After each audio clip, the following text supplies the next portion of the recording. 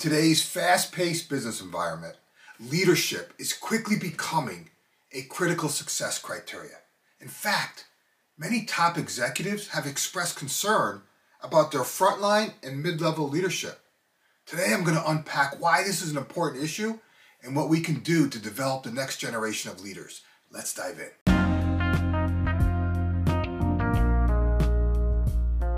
Hi everyone, this is Jim Riviello and I want to welcome you to the Getting Results podcast. I'm so excited to have you here, so let's get started. Results matter.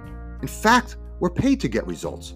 So the big question is this: how do business leaders like us, who really want to do the right thing and make a difference, how do they get results? How do they effectively lead others in the face of adversity?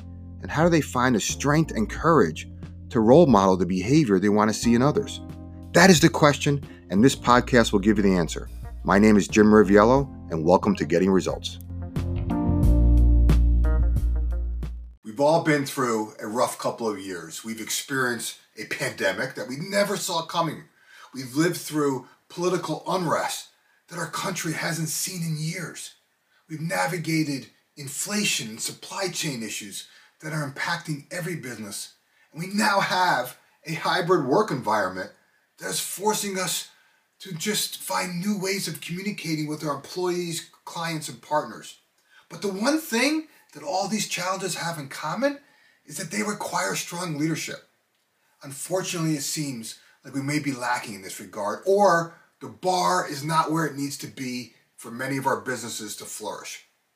I've talked with a lot of top executives recently, and many of them have expressed a concern about how fast their frontline and mid-level leadership is developing.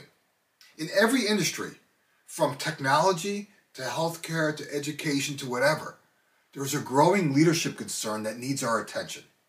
It used to be that embracing and leading change was a desired skill for someone in a leadership position. Today, it's becoming a required skill. This may be easier for those who've been in leadership for a while, but who is enabling the next generation of leaders? That's a question we all got to ask. So what's the problem? Let's unpack this further. See, I believe the root of the problem lies in how we think about leadership. See, too often, leaders are promoted solely on their technical proficiency. However, effective leadership requires a hell of a lot more than technical skills.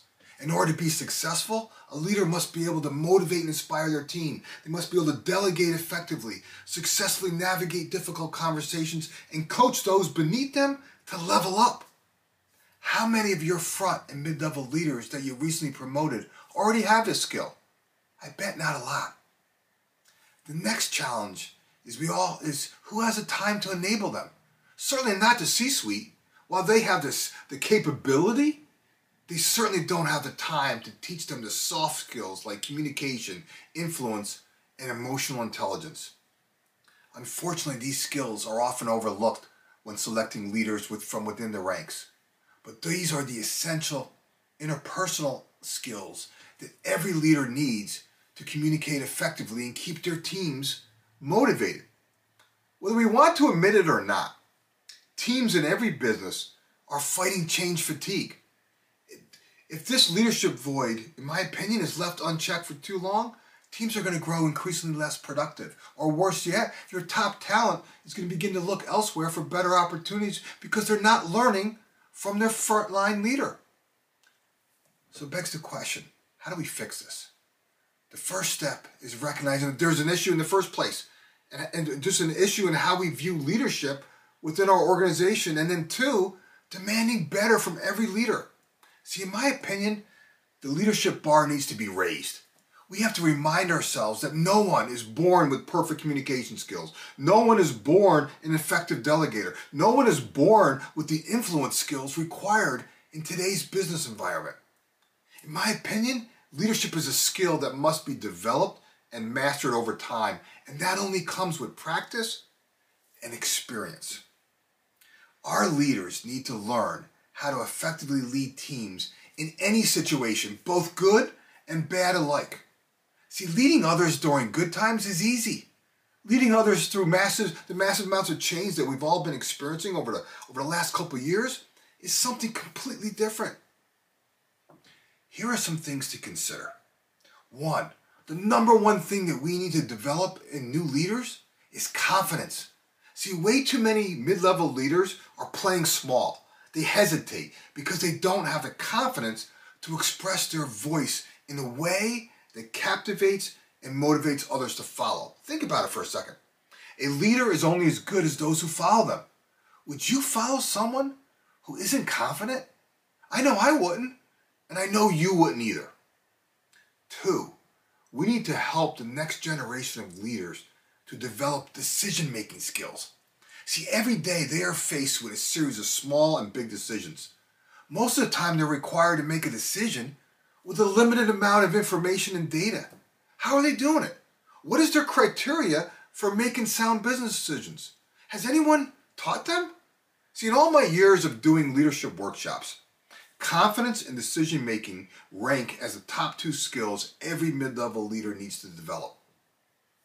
Third, we need to help the next generation of leaders to deal with underperforming employees. This is uncharted territory for them. Why do I say that? Because they got promoted by being good at what they do, right? They can't fathom underperformance. Why do I say that? Because the question I get over and over again from many of them is this: Riv, I have a difficult conversation coming up with one of my employees, and I'm not sure where to start or what to say. See, the ability to navigate difficult conversations is a required skill for every leader. Now imagine how much more challenging this is for your mid-level leaders. 4, dealing with a lack of resources is yet another area that we need to help the next generation with. See, we all got to where we are, right? Because we've mastered the skill of what I call the creative workaround. Who is helping the next generation of leaders to master this skill? And the telltale sign that this is a problem in your business is when your mid-level leaders lose their shit because they don't have enough resources. This is the one thing that frustrates most C-level executives because they spent their entire career with never having enough resources. Now we got to teach them how to do the same. Lastly, we need to help the next generation change their relationship with mistakes. See, most are paralyzed by the fear of failure, the fear of making a mistake, or the fear of not being good enough. Instead, we need to teach them that you first have to act. Action of any sort changes things, right? And when you do, what you did is either going to work or you're going to learn from it. We need our mid-level leaders to stop worrying about making a mistake and start focusing on taking action. See, intellectually, we get this, but implementing it is something completely different. I could probably spend another hour or more on this topic, but I believe you get my point. Here's the bottom line. We need to develop the next generation of leaders. Those businesses who do, grow and scale. Those who don't, struggle. Which do you want to be? Whether you're an experienced leader or a recently promoted leader, the leadership bar must be raised in every business. If you want to develop the next generation of leaders in your business, send your mid-level leaders to the link in the description for our 12-week Self 2.0 leadership program. Registration for our next session is now open, and we are accepting applications until it fills up. Follow the link in the description if you or someone on your team is interested. If you want to create growth champions throughout your business, go to clevelfreedom.com and schedule a call, and I will show you personally how you can transform your leadership teams into growth champions so you have the freedom to focus on doing what you love. Follow the link in the description for that as well. You know what? If you're at neither of these stages yet, that's cool. I'd like to simply buy you a copy of my book, Freedom to Experiment. How to ignite a new level of energy, focus, and momentum in yourself and your team. Follow the link in the description, and I'll personally sign a copy for you.